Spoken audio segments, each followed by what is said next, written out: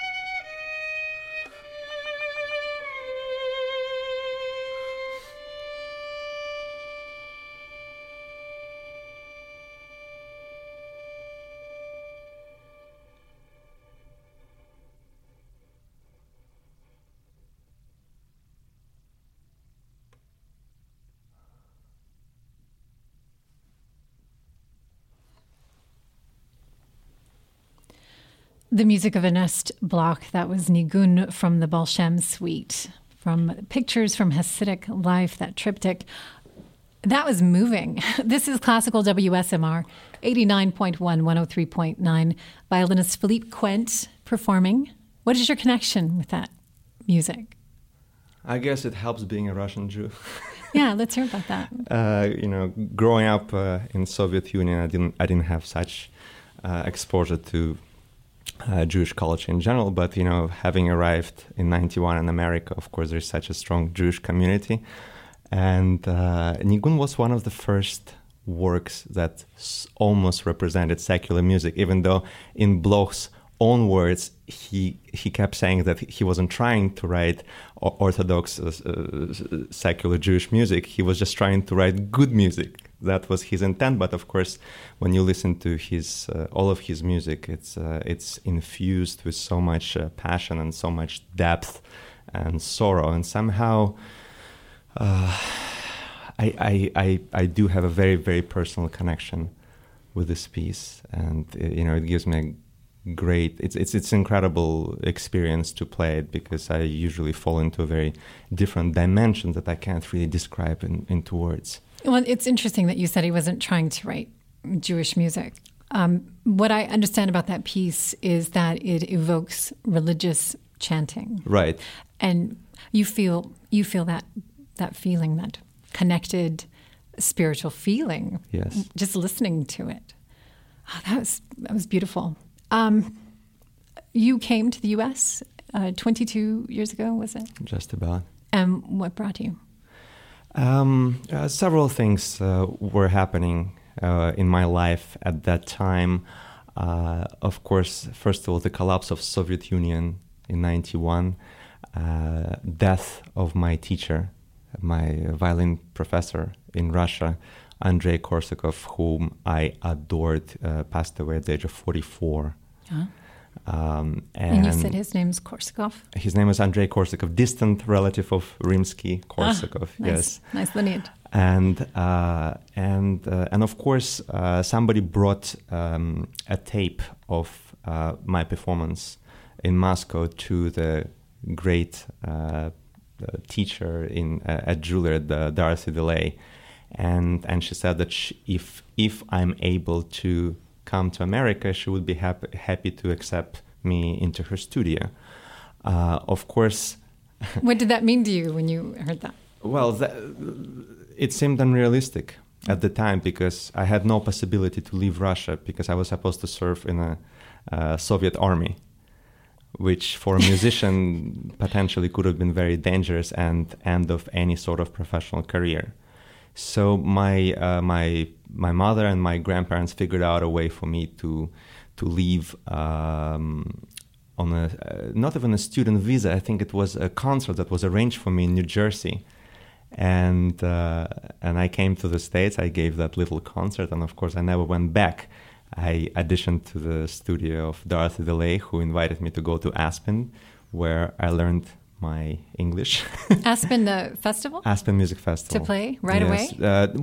To study with her. Right. It's a festival that offers, variety of classes and master classes and performances. And it was, the first introduction to America for me. And is there something about her teaching that transformed you, that changed, that continued what you'd learned from Korsakov? It was all so different. I can't even tell you. Her teaching method? Yes, her teaching method was quite the opposite of anything I had experienced before in Russia. Where Russian teachers used to throw objects in the room if the student is not prepared. Sometimes there were stories when the teacher would kick out the student, then the cello, then the music, then the cello case, then the parents. So, and here suddenly there was this freedom of choice. She always gave you a freedom of choice. She would always say, you don't have to do it, but this is what's been done before. You have this option or you have this option. And then she would say, what do you think about this? How do you feel about this particular passage? And nobody had ever asked me that before. She would ask me about my concept of a particular work. And that, of course, I feel developed a lot of individual personalities, particularly in her studio. If you look at her most well-known students, everyone plays very, very differently because she made sure that student thinks. And this is something that also Isaac Stern told me when I played for him. It was actually Dorothy DeLay that arranged for me to play for late Isaac Stern, who said that you have to understand that there's a meaning behind every note. And of course, I was 21 years old, and I was thinking to myself, that is impossible. How can you have a meaning behind every note? But now, some years later, I know exactly what he was talking about. And I spent a great deal of time looking for meaning of a note, meaning of a passage, meaning of a composition. And I spent a great deal of time on the research of a particular composition. And do you also just go intuitively too, with something intuitive too, that you bring it your own meaning? This is actually a long topic, and no. Yeah, I know. In a sense, what did the composer want to say? It's a debate between what composer wrote and what we do as interpreters. And there's a lot of folks out there, musicians, who say that Bach wanted this, Bach said this, not this, Brahms said this. But in my experience, working with many different contemporary composers, I feel that the composers wanted different interpretations.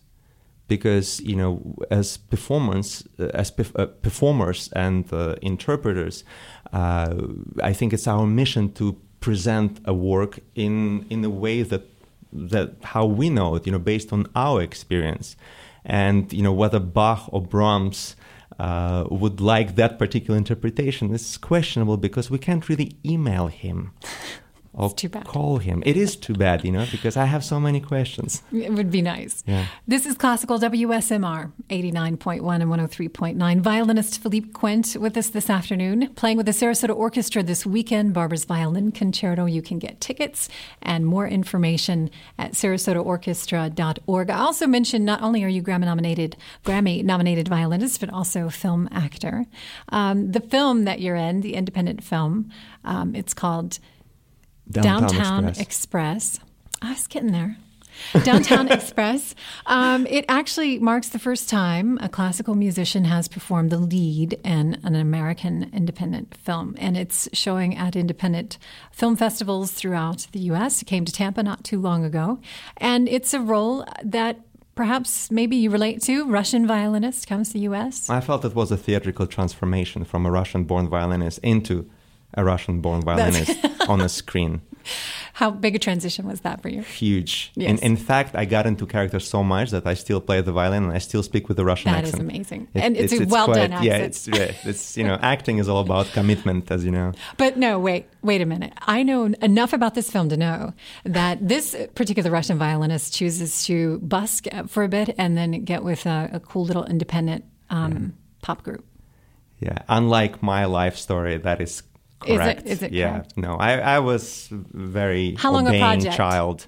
How long a project was this? That was we were shooting in New York in the summer of 2010 for about 6 weeks, which is, according to the film standards, is nothing. Right. Absolutely, fascinating time. I loved every aspect of filmmaking. We had a great team, absolutely fantastic team, wonderful actors, wonderful director, legendary producer, Michael Hausman, who is, of course, who's produced one of my favorite films, which is Amadeus.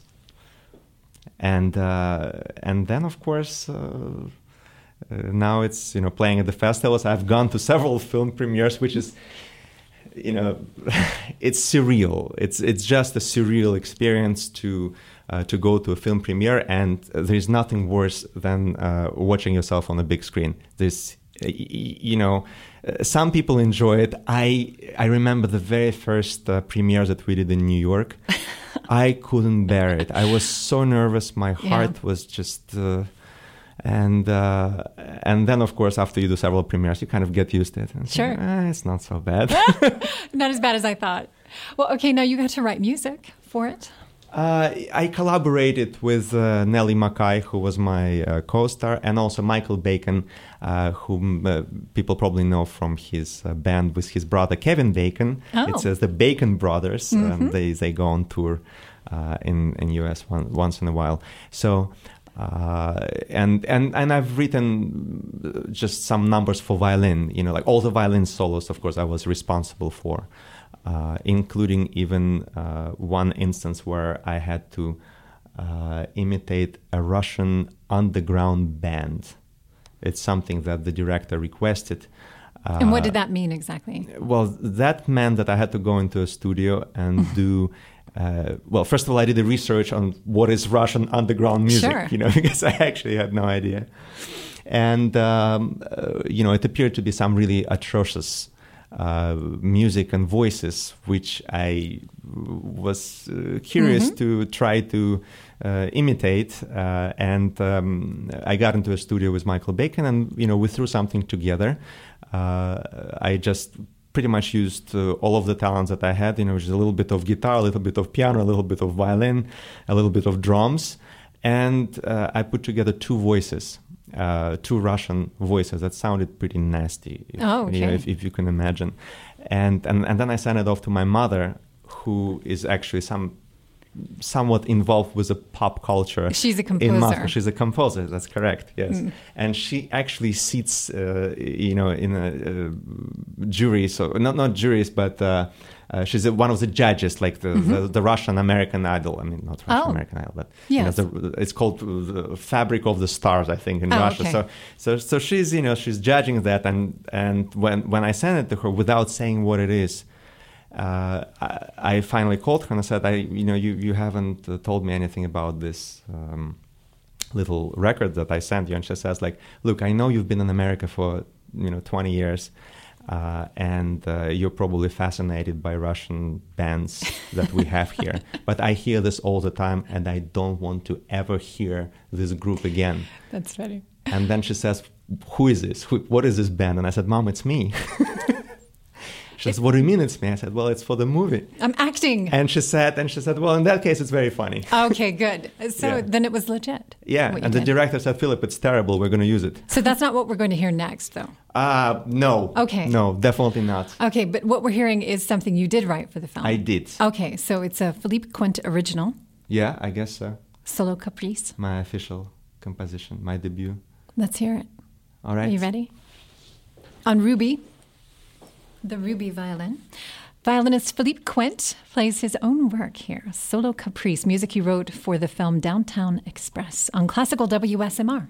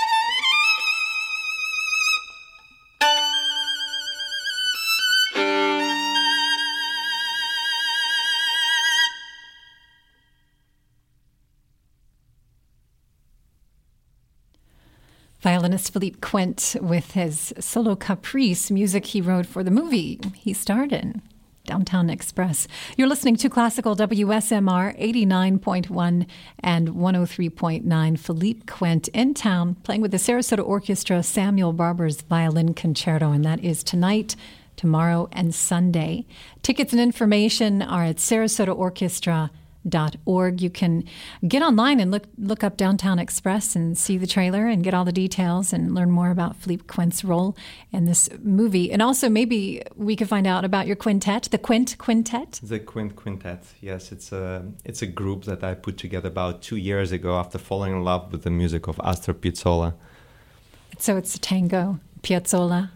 It's tango infused. Piazzolla is a bit of a hybrid of so many different styles. He was influenced by a lot of French school of composing, and then of course, playing in nightclubs in New York.